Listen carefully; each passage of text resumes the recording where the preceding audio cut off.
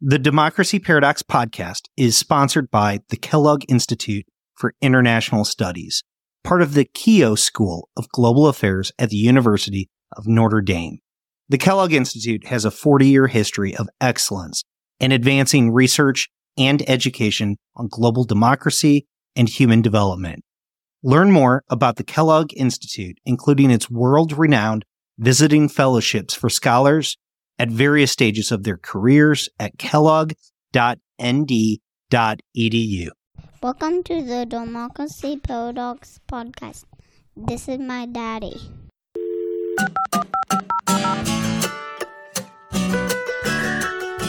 My name is Justin Kempf, and I am your host as we explore the Democracy Paradox. Political theorist Takis Pappas has described the formation of liberal democracy as an elite project. Its creation was dependent on the decisions of political leaders rather than the public. But over the subsequent decades, the space between politicians and their constituents has grown smaller.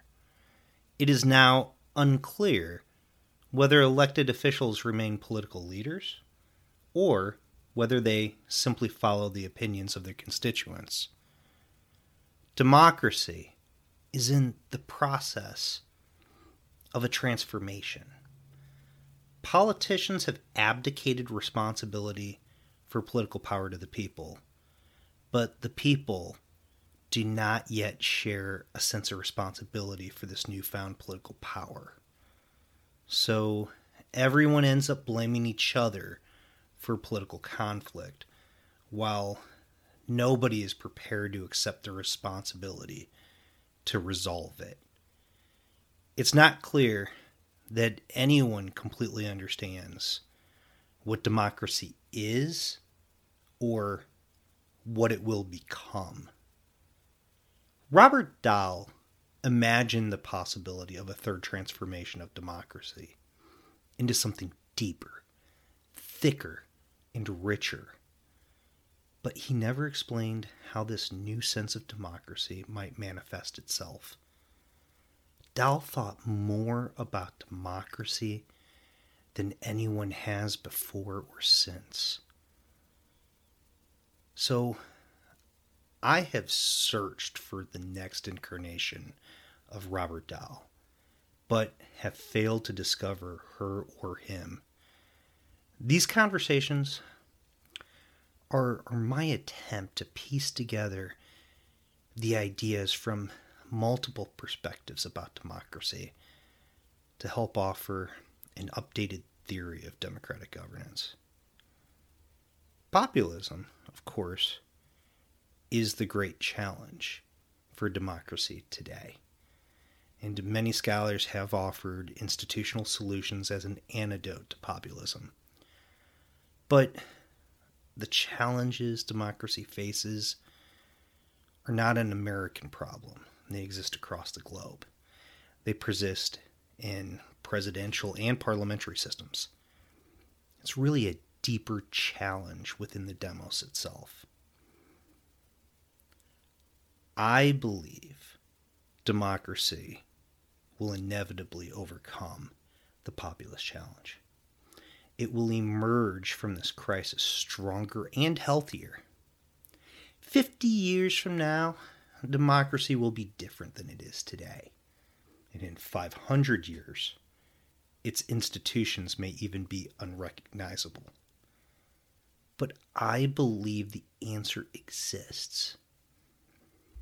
Zizi Papakuridze has dared to imagine what our future may hold after democracy.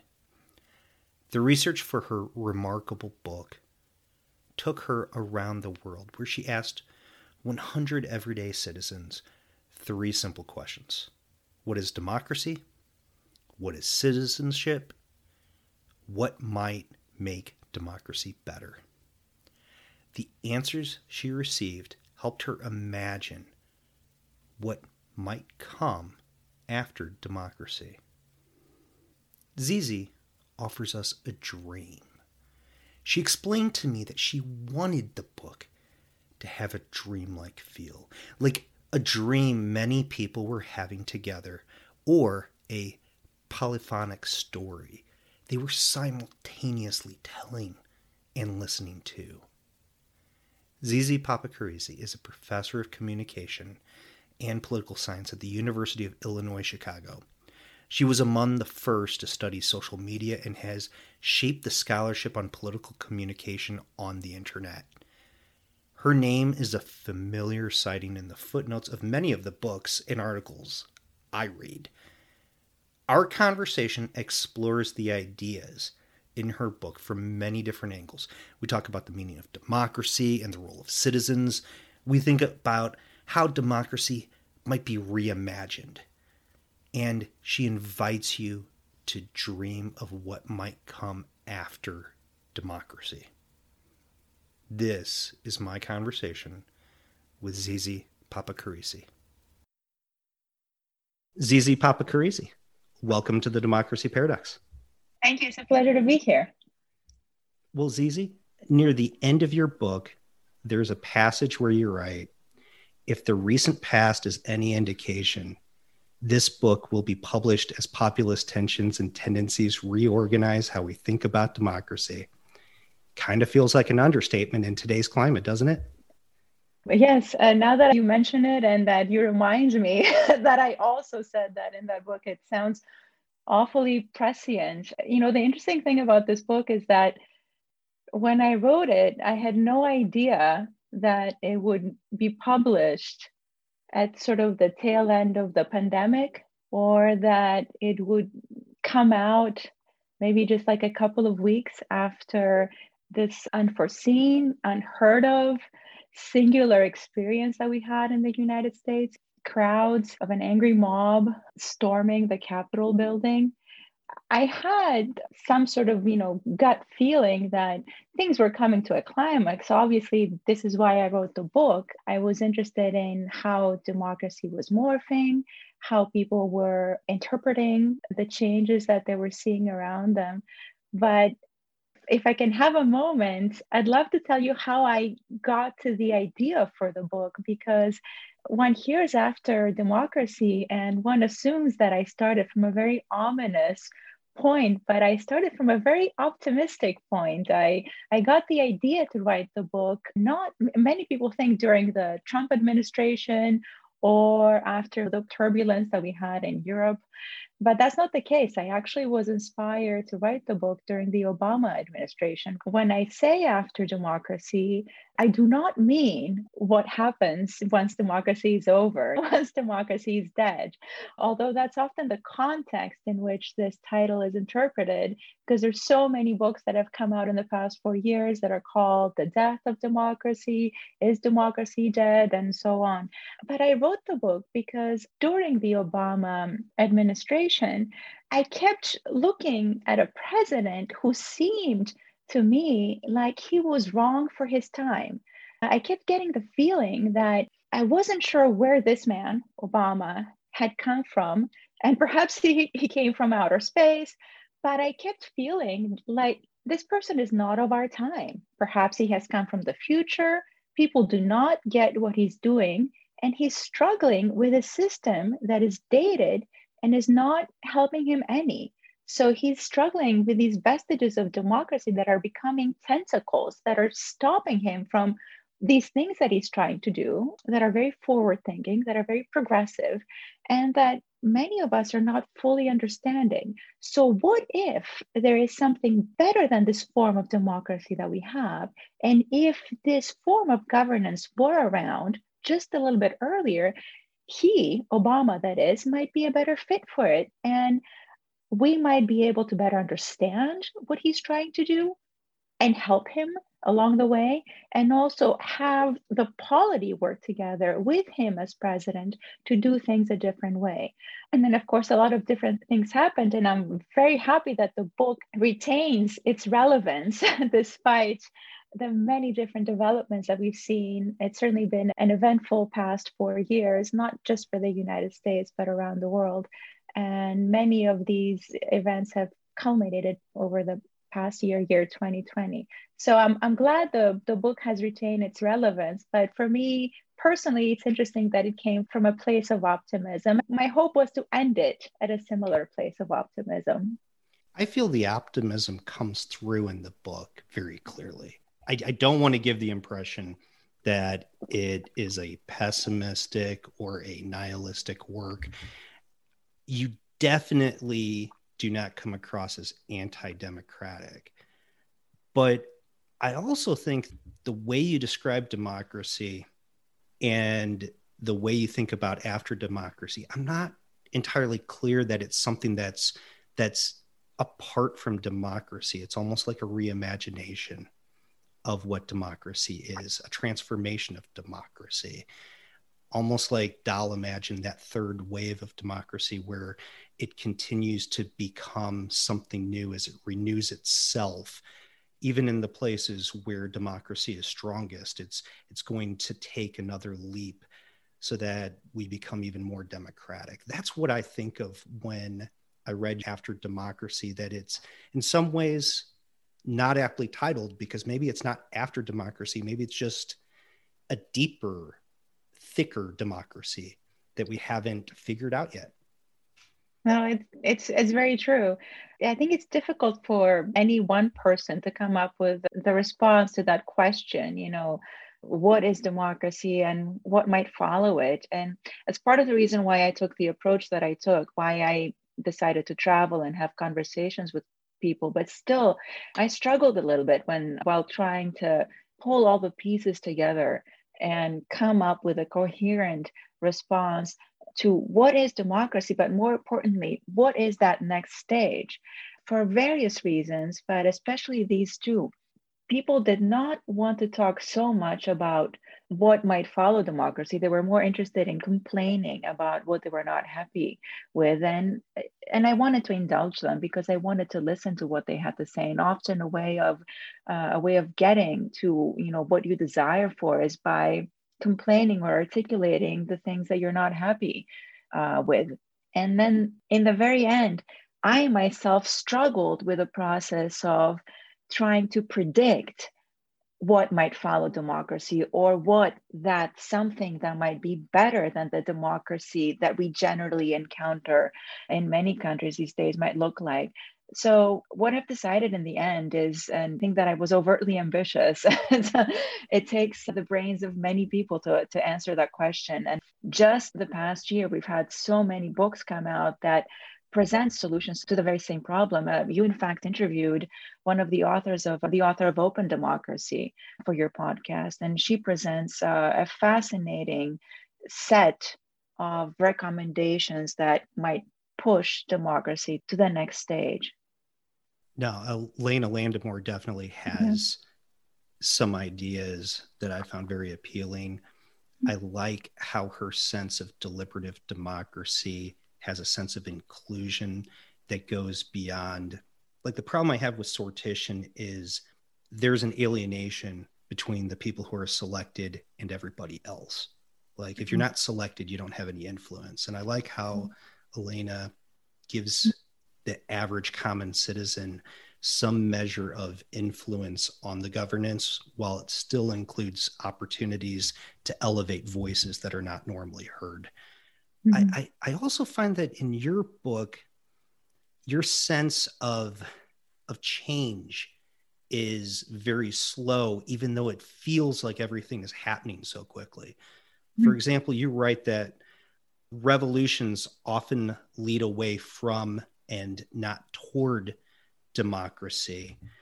So you kind of see the transformation as being gradual rather than something that would be super fast, because if it is so quick, it's not necessarily going to be something that we want. Can you explain your insights on revolution? This is something that I say often, that revolutions often lead away from and not toward democracy. The French Revolution, for instance, it led to democracy, yes, but it did not lead to the wealth redistribution that had motivated it. the Russian Revolution. It was a revolution, yes, but it also led to a radical reinterpretation or misinterpretation of Marx's ideas. The Egyptian Revolution, just a little less than 10 years ago, something that we were all very enthusiastic about, and we were looking forward to seeing what outcome that would yield. I don't think it's yielded an outcome that the people of Egypt are quite happy with. The Occupy movement, the Indignados movement, they haven't led to the reconsideration, reimagining of capitalists that their founders hoped for, especially in the case of Occupy. I think most people are still quite confused about what that movement sought to accomplish. What I mean by saying that revolutions lead away from democracy often is that we have to understand revolutions as long. And they have to be long in order to attain meaning. If we rush them in order to be impactful, then we often end up diving into easy solutions that provide only temporary satisfaction. They only end up quenching our thirst for immediate gratification. And we are a bit of the problem here, you see. We expect too much change in too short a time frame. We are impatient as citizens. We have to be, as I say in the book, we have to be better civic adults. To a certain extent, we behave like impatient civic teenagers. No offense to teenagers. It's a fascinating age, but it's also an age of impatience. That's the beauty about it. So we have to learn to persevere, to wait, and to never give up. But then again, that's our life's journey, right? That's what life is about. Democracy is not too different from life in the end. So your approach is very different than many have taken. You mentioned how a lot of people write about the death of democracy, the end of democracy, plenty of books on democratic theory. And generally what you do is you read as much as you possibly can, formulate your own ideas, and write out a huge text about what you think you should be able to accomplish. And your book is very well researched. You've read plenty of sources on this. You have great insights on democracy yourself.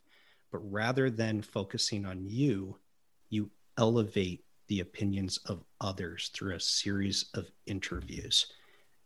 The book definitely comes across as though the method is part of the message.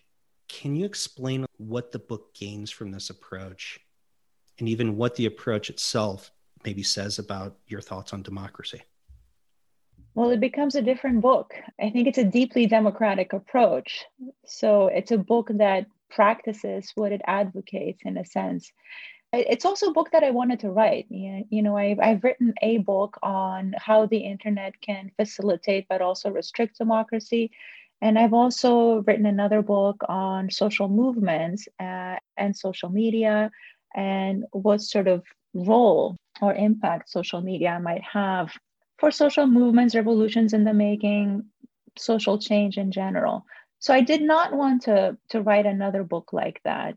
And at the same time, I was traveling the world, giving lectures about these books and getting caught up in conversations with strangers. I would have a conversation with a taxi driver, taking me from the airport to the location of my talk or to my hotel, or I would have a conversation with someone who was hosting me, or I would have a conversation with a receptionist, just with, ordinary everyday strangers. And sometimes it's easy for us professors who study social media to have conversations, because oddly enough, people think that social media, I don't know why, are a fascinating thing to talk about. Whenever I'm asked, what do you do? And I say, a professor. And what do you study? I study social media. Without a doubt, conversation ensues. So I end up getting caught up in all these conversations about what's the meaning of social media, what's the impact of social media, politics. And eventually I started thinking, sort of like a daydream playing in my head, what might happen if I had some way to do this in a systematic fashion, in a systematic manner, and travel the world and have these conversations with strangers in a way that would not scare them or appear manic, but in a way that would be geared towards engaging them in a very natural, like, conversation that they might have, similar to the one that they might be having with family members or with friends or with somebody interesting that they met at a cafe. And I started playing with that idea and that motif in my head, and eventually I found ways to make it happen. I came up with a research protocol to submit to my university so that I could get the research project started. And then I ended up interviewing a unsuspecting cab driver in Mexico City I write about this interview in the book, who was driving me in the middle of traffic in a very heated day. And I hesitated a lot before I started the conversation with him. But he was talking about, oh, well, you know how taxi drivers are, they're a fascinating group to converse with. So he was commenting on politics on his own. He was taking me to a TV station to do an interview. I started chatting with him and asking about that particular TV station and the anchor who was going to be interviewing me, trying to get the scoop. This is something that I typically did before starting the interviews. I would just start a casual conversation to get a feel for the personality of the individual I was conversing with, and also try to get a feel for the politics a little bit so that I could diversify my sample. And then eventually I would say, well, this is what I'm studying. Do you mind if I ask you these 3 questions? And some of them would be mildly amused. I don't think I had anybody who was irritated. When you ask about trying to understand what democracy is, you get either a mildly amused or a mildly cynical response. So 2 categories that the responses oscillate between. How do average everyday people's opinions differ from academics who study it on an ongoing basis? How did your approach bring about answers that maybe are different than people who spend all their time talking to scholars who research democracy? I'm trying to think how I can answer this politely, but I can't. So, academics have egos. No. Drop the politeness. Drop the politeness. Let's let's hear the honest truth. No, yeah. So academics have egos. It's what we do for a living. So when we start to give you a response, it's about things that we've been studying for a very long time. So it's only natural we'll have a bit of an ego about them. So sometimes the conversation becomes a competition.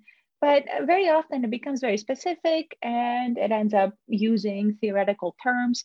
Now, the conversations that I had with everyday people I encountered were similar to the ones that I have with academics in their depth, in the sense that, they acquired the same depth, but they were different because they used more simple words. And often they surprised me with the simplicity and the accuracy of the vocabulary that they used. It was this striking accuracy to what people told me. No beating around the bush.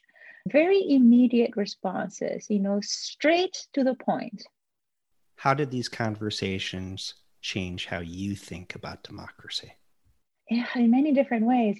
I talked to many different people with different backgrounds. So my reaction varied a lot. You see, when I talk to refugees from Afghanistan, from Syria, from Pakistan, you feel a little bit awkward, out of place. I will say stupid, although one of the people who helped edit my book said, don't use that word. I'm sure you didn't sound stupid, but you do feel silly, when you speak to someone who's fled a regime with nothing but the clothes that they were wearing and fled to a different country. You feel silly when you ask them, what is democracy and what is citizenship and what might make democracy better?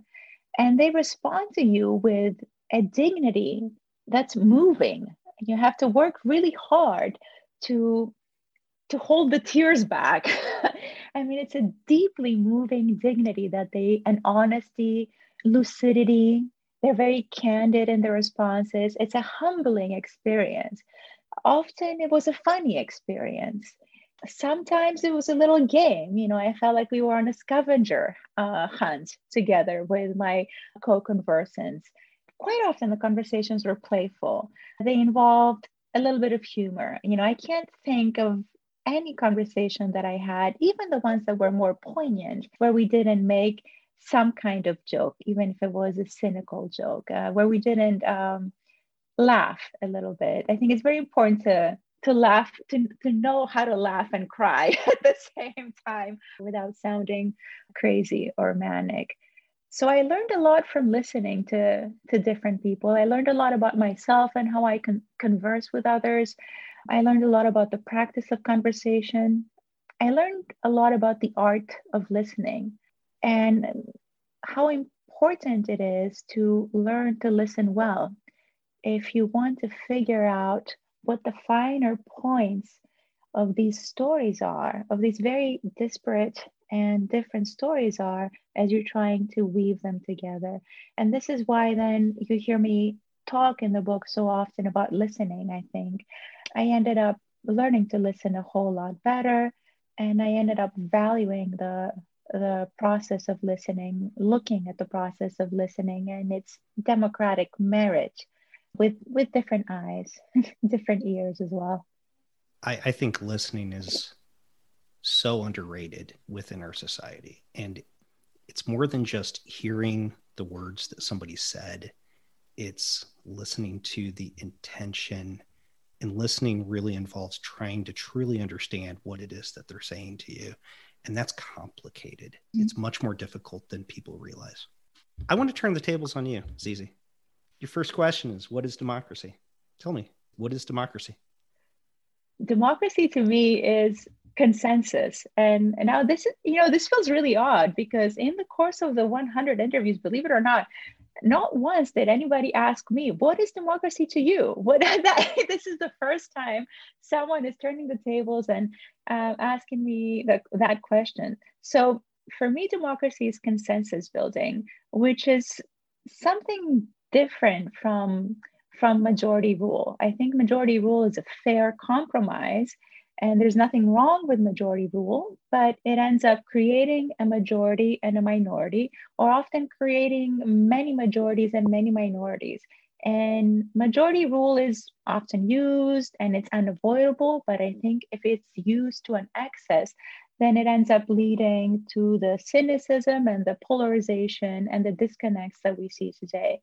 So I'm a firm believer in consensus building, because through consensus building, we have the option to converse and to collaboratively decide on what the best way is to move forward. And because you don't vote in the end, but you end up just arriving to the conclusion that this is the best way to move forward, it may not be necessarily the point of view that I entered the conversation from, but it is the point of view that I'm going to leave this conversation with. It's what I've acquired through the process of conversation. This is why I think consensus is a more democratic and non-divisive way to go. But now, what is the problem with consensus is that it's not scalable. We cannot practice it, in groups that are larger than 10. I am department head in University of Illinois. We try to go with consensus most of the time. We rarely vote and we're able to get away with it. But, there's like 10, 15 of us. This is part of the reason why at the end of the book, when I make certain recommendations for moving forward, I talk about consensus, and I also talk about micro communities, micro publics, micro democracies at work. Many people who I spoke with explained to me that the aspects of democracy that they found most gratifying involved participating in conversations within their own communities. That's where they felt they had the most impact. That's where they felt that they could be the most resourceful, the most useful.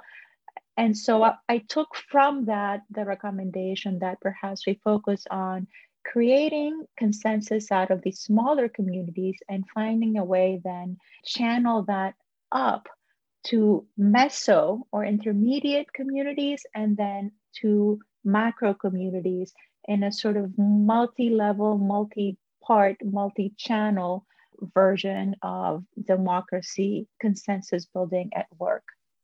Now, your second question is about citizenship. You're talking to citizens, people who would be involved in democracy. You were asking them to explain what citizenship is. What do citizens offer governance that experts can't? I just have a one-word answer, and that's authenticity to that question. Authenticity. Have you stumbled on the work of James Fishkin before? Yes, of course. I like his concept of deliberative polling Yes. because it brings people together to work out ideas. And I feel like not only does it bring out exactly what you just said, authenticity, but it helps us understand where the conversation would go if we broaden it out. Yes, I will. He developed that, if I'm not mistaken. I was in the late 90s, I was doing my doctoral work at the University of Texas at Austin. And I believe that's where he started developing some of the early experiments that played with that. And of course, now he's scaled them up in a very different way, but I'm very influenced by that line of thinking for sure. Yeah, it's interesting because talking heads will come up with their ideas and try to predict the directions it goes. And what we really want to know is, how are people going to really react to things? And we're looking for those authentic voices. So I would agree. Citizens do offer authenticity. But when you ask the question about citizenship, you get a large list of expectations that people are expected to follow. I do. Yes. In many ways, it feels like there's a disconnect between the ideal citizen and what the reality of citizenship is like.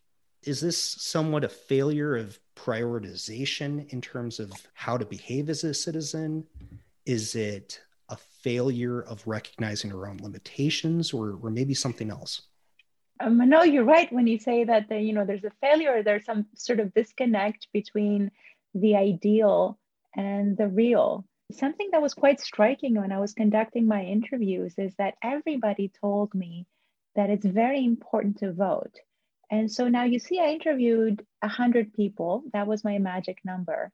And every single interviewee said to me that it's essential to vote. And they said so with a certainty that made it seem that they voted. But yet we know from statistics that about half of the citizens of any country in the contemporary world don't vote. So I often wondered, well, what happened here? Have I accidentally stumbled on all the voters? What's going on? But I do think that there's a disconnect between the ideal and the real. And it's not so much our fault. It's because we often find ourselves in the position where we struggle between the two, where we want to do the ideal, but we're faced with the reality of the options that we have. And the options that we're given are nowhere near our ideal aspiration. And so let's say, yes, we want to vote, but the options that we're given for voting nowhere near match our criteria or our needs or understand where we're coming from. So then we end up with this aversion to voting that we have developed in contemporary societies. But all of this, I think, is interconnected. It has to do with how we are civically socialized, how we approach voting, how much we value it, and therefore, whether and how we expect it to deliver instant change. Because again, I think that is part of the issue and the problem here, and what defines this distance between the real and the ideal. And while I'm not saying that we should devalue voting, in fact, quite the opposite, I think we might even offer opportunities for voting more often, not referenda, or opportunities for providing feedback. I also feel that we as citizens should temper our expectations in terms of what we expect elected officials to accomplish, in terms of how we select who we vote for. Now, I'm not saying lower the bar, lower the standard. That's a completely different thing. I aim high, but also temper the expectations. Let me give you an example. In your job or in our jobs, when we take over, exactly how impactful are we in a month, in a year, in 4 years? Often we don't get promoted in a year or two or more, or we spend the first year learning the jobs. Sometimes we get disenchanted and leave. Often we spend most of our time correcting the mistakes of others who had the job before we get started on our own agenda. And then there's life, there's things that happen and grab our attention, things that keep us from meeting our goals, things that we have to fix before we get started with our own agenda. So why is it that we have these supernatural, otherworldly expectations from the presidency. Why do we expect a person who gets elected and thrown into DC, who faces the same, if not more challenges, to be impactful so quickly, so suddenly? These people are not magicians. They're not messiahs, as I say in the book. Yet we elevate them, we place them on this pedestal, and then we just keep elevating that pedestal, elevating that position, elevating our expectations, only to be ever more disillusioned, disenchanted when those blown out of proportion expectations are not met. And this is why I say in the book, let's forget about messiahs, let's forget about magicians. Let's have reasonable expectations, and let's elect someone into office who has experience and a reasonable amount of knowledge to do this particular job. Not someone who we want to go have beers in the bar with, and not someone who we think did a nice interview on television, because that's not part of their job. And being on TV is not what we're electing them to do. We're electing them to run a country. So it's a different set of qualifications for those two particular jobs. I get a little frustrated with the complaint that there aren't enough options, because it's never going to be possible to offer you the ideal option. And even if it's available, it doesn't mean that your ideal option will be what's selected in the end. If we had 13 people run for president, only one of them gets selected. If we have a parliamentary system, government will still be formed that will come up with the policies going forward. Your ideal selection will not automatically become what's chosen. And oftentimes it's going to be a system of compromise and coalitions that tempers what you were hoping to accomplish no matter what. So is there a necessity within citizenship to establish a sense of responsibility in how you pursue democracy? I mean, if government is of the people, that means that the responsibility really rests in the people, not necessarily the politicians. Yes, absolutely. This is why I return to this point and say, let's be civic adults about it and understand, often when we use the word compromise, we think about it as something bad, or we think of a compromise as a process that involves giving up something, lowering the expectations, lowering the bar. But a compromise need not be about that. Compromise is part of consensus building. And in fact, I would prefer to use the term consensus building rather than a compromise. Through consensus building, you learn to listen to what the other side or the other sides, the other people want, and then compare and contrast that to what you want.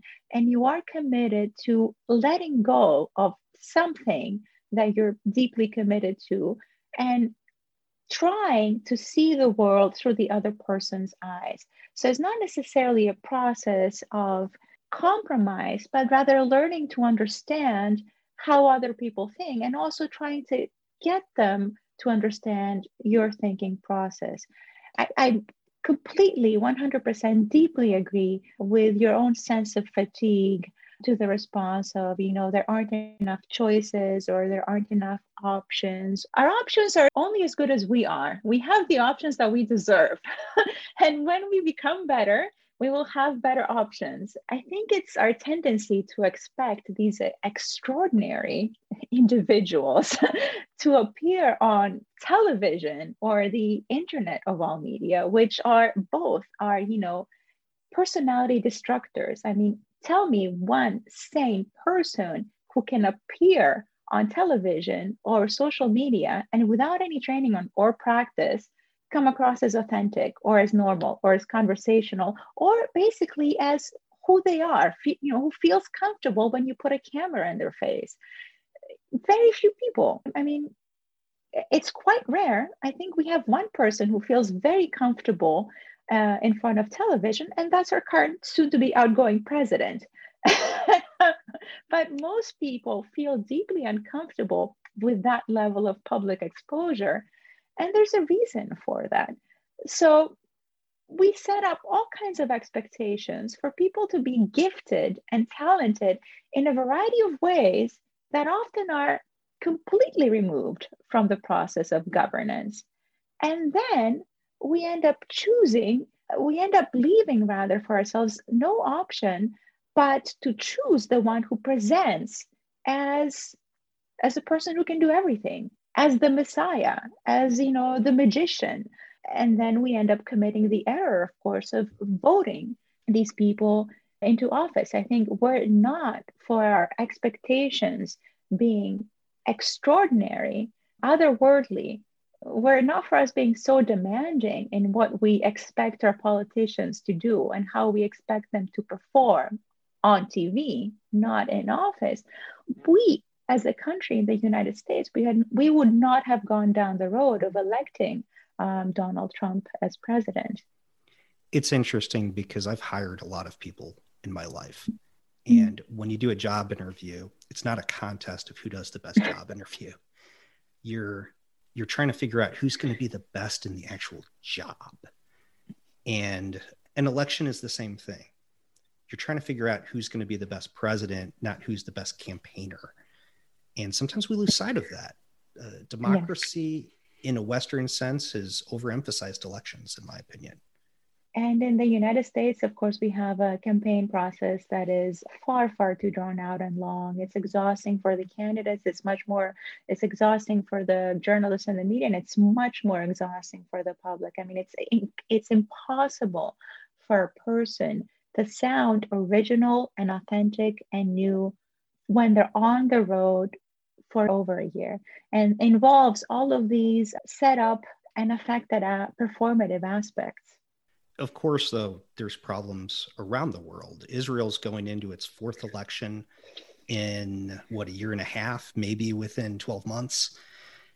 They're struggling to be able to establish a government under a parliamentary system. So it's not just about the institutions. A lot of it is about the citizens who are involved. I found it interesting how a lot of people thought that it was the politicians who needed to be better educated about civics, especially because we've had some politicians who are very well educated, who understand quite a lot about civics. You were inspired by Barack Obama. He was a constitutional law scholar. I'm not sure who would be more qualified to talk about civics as president than Barack Obama. Hillary Clinton ran against Donald Trump. She was eminently more qualified. Are the criticisms that people have about leaders in democracy not matching the way that they actually vote? Yes and no. It comes from a number of different places. So a lot of the people who are saying that we need the representatives who are elected or who are placed in power to be better educated, some of them are coming from regimes where there was some sort of movement to put a democratic regime in place that failed, or there was a democracy and then there was some kind of coup and then they had to flee that state. So they're obviously speaking about people who are in power who are not very well educated and don't know very much about the process of democratic governance. So that's one part of it. The other part of it involves people who are referring mostly to officials who are elected at the local level. So they had some issues with those officials. And then there's also specific people who are referring to higher level officials, premiers or presidents, who may have the education but may not have the experience in governance. So you have to read it in a layered way and keep in mind the international makeup of the population there. I interviewed people in Brazil, in Mexico, some people in Ecuador. So there's a number of different schools of democracy, a number of different stories and struggles with democracy that are being reflected in that particular response. A lot of those leaders, though, are still educated at Western universities. The past president over in Afghanistan was somebody who was very highly educated, I think, at Ivy League universities in the United States. And a lot of these developing countries oftentimes have American educations from very prestigious universities as well. So it's true. We're speaking before the interview about the fact that I'm bilingual, and sometimes the word for something in Greek appears in my head before the word in English. But there's also the issue that we have some words in Greek to describe things that simply don't exist in English. But in Greek, we draw a difference between an education that you acquire from going to school and then an education that you acquire by being, well, a process of cultivation, of being cultivated into a democratic individual. So I think often when I receive that response, people are seeking to make that distinction between an education and then an education that cultivates that sense, that belief in democracy within you. So I think we're looking for people who both have, who might have some education, but also have that strong sense of commitment, that, you know, that democratic conscience.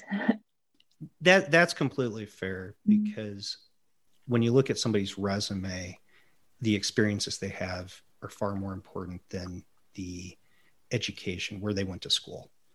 So I can completely understand how the experiences, the actual background in governance, in understanding how democracy will function and how they're going to react to different events within a democracy does matter a lot more than just reading about it in books. True. Zizi, the digital age has obviously bombarded people with a lot of information. We were just talking about how politicians may not have the civic education they need. Obviously, people oftentimes are unsure where to turn for information, yet fewer people subscribe to local newspapers, fewer people go to sources that are established specifically as forms of media that you're supposed to trust. Is it possible that the path forward might require us to move backwards towards more traditional solutions?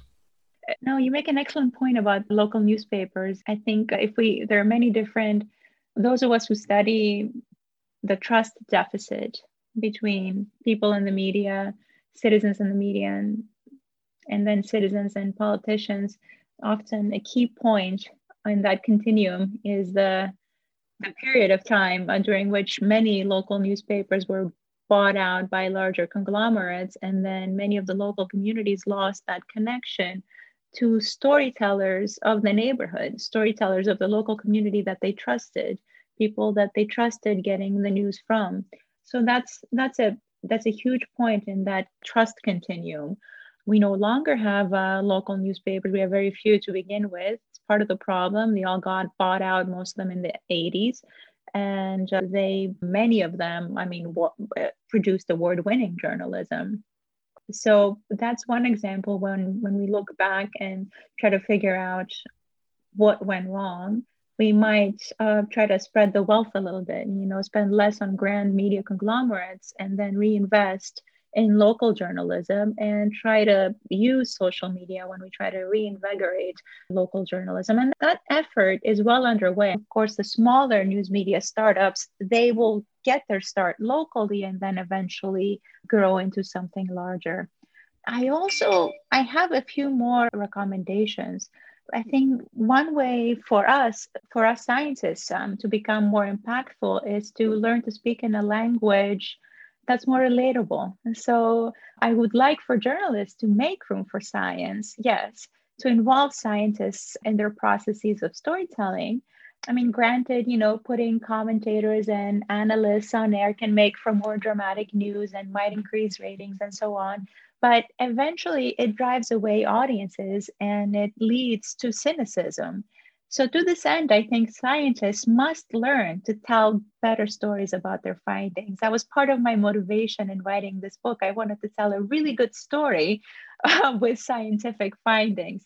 And we need to learn how to make our research more relatable. And then, we'd love for journalists to find ways to tell interesting stories with less drama and more science. An interesting story doesn't need incredible. It needs a little bit of drama, but not, constant drama. Another part of it is also to understand the place of social media in society and sort of let social media be. So social media are places for conversation. They're not places for journalism, nor are they places for truth telling. as citizens, let's not assign something that we heard on social media greater weight than something that we overheard in a neighborhood bar or at the local coffee shop or from our next door neighbor. Let's put social media in their place, understand where they belong. Let's not turn them into things that they were never designed to be. They're places for conversation. So that is the level of credibility that we must afford them. And finally, I think we might re-examine what we mean when we say truth, but also when we say objectivity, because journalists have this expectation of objectivity, but then we also develop this expectation when we listen to the news. There's this misconception that objectivity is about telling both sides of the story, and that is not the case. First, there are more than two sides to just about everything. And second, objectivity is about covering all important sides in order to tell the most accurate story. It's about telling a story with the proper context. So some parts of a story may be biased, other sides may be inaccurate, some parts may be true, but they may need to be processed from a certain point of view. For instance, we might need to put ourselves in the other person's shoes to understand their view on reality. In science, we often assign statistical weights to attain objectivity. So objectivity is not about devoting equal time to all viewpoints. It's about studying the context and assigning proper weight to each part of the story. So you want to think of truth as a puzzle, and not all pieces of the puzzle have equal size or occupy center stage. Some of them are in the periphery, and that's where you might find the conspiracy theory, for instance. They're part of the truth story. They just don't belong in the center, and they don't need to occupy the time or the space that they occupy in today's news. When they do, that ends up leading to loss of trust, growing cynicism, skepticism towards the media, and rightly so. So in order for us, to develop truth narratives that make sense and help people come together, I think we need to rethink how we define objectivity and what objectivity means. So we started the conversation talking about how recent events have been kind of crazy, to say the least. Has the storming of the Capitol, Donald Trump's efforts to undermine the election, any other events since you finished writing the book caused you to rethink the conclusions that you made in the book? Or have they strengthened them? They've made them stronger. This is fascinating for me. Again, as I mentioned at the beginning, I never thought all of these events would transpire. And they all transpired after I turned my book in. I turned my book in the last version I turned in right before the beginning of the pandemic in February 2020. And it's been a monumental year, to say the least. I was having this conversation with my publisher recently because I very much wanted for the book to be published before the election. I wanted the book to be part of that conversation. I had a lot of things to say that I felt at the time were related to how the election was going to unfold. In the end, the book is coming out after the election, and I think that's for the better. It definitely has retained its relevance. It will have a longer shelf life. I think, as I like to say, it'll have a life beyond the shelf. And I think a lot of the recommendations that I make in the end, I make 10 recommendations for better democracy, will be more meaningful because a lot of the conversations we'll be having will be about rebuilding the infrastructure of truth, rebuilding the architecture of trust, reimagining some of the pathways for conversations, understanding how we tell stories, realizing how the process of listening or not listening to each other often creates a lot of distance that's not necessary between us. And in general, relearning to come together as a collective, as a nation, as a group, a large group of democratic citizens who are trying to do their best, who are all after the same thing, a better democracy, but are not sure exactly where the desire lines of getting to that converge. It's a brilliant book. Thank you so much. Thank you so much for saying that. It's incredibly well written. There's a line at the end that I just want to quote because I think it sums up a lot. You say democracy lies within the individual, and I think it's something that we all need to remember. That's something that I've seen in the readings that I've done and the thinking that I've done is just how important it is for people to take that responsibility on themselves and recognize how important it is to do that. And as we reimagine what democracy will be in the future, it's going to be very important for us to harness what's inside of ourselves to make democracy possible. Thank you so much for your kind words. Thank you for reading the book so carefully and so thoughtful. It's such a compliment and it's such an honor to have one's work read with the thought and the time and the care you put into it. I'm deeply, deeply flattered and deeply moved and have so much enjoyed this conversation and the questions that you put to me and that I didn't have perfect answers to, by the way. And I realize I often gave you sermons about the things that I'm passionate about, but I hope they will make for an interesting conversation. They made for interesting conversation. No, I think this was wonderful. Thank you so much, Zizi. The Democracy Paradox podcast is possible because of the support of many people and institutions. I want to thank Yale University Press for a copy of After Democracy. I want to thank Apes of the State for allowing me to use their music. You can find them on Spotify or their Bandcamp page. As always, I would not be able to produce these podcasts without the support of my wife Julie and the good behavior of my kids. The home of the Democracy Paradox podcast is at democracyparadox.com. Thank you for listening.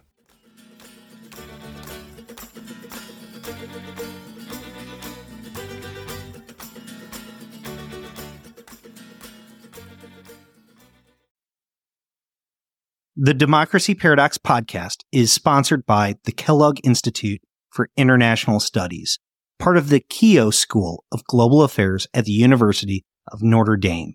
The Kellogg Institute has a 40-year history of excellence in advancing research and education on global democracy and human development. Learn more about the Kellogg Institute, including its world-renowned visiting fellowships for scholars at various stages of their careers at kellogg.nd.edu.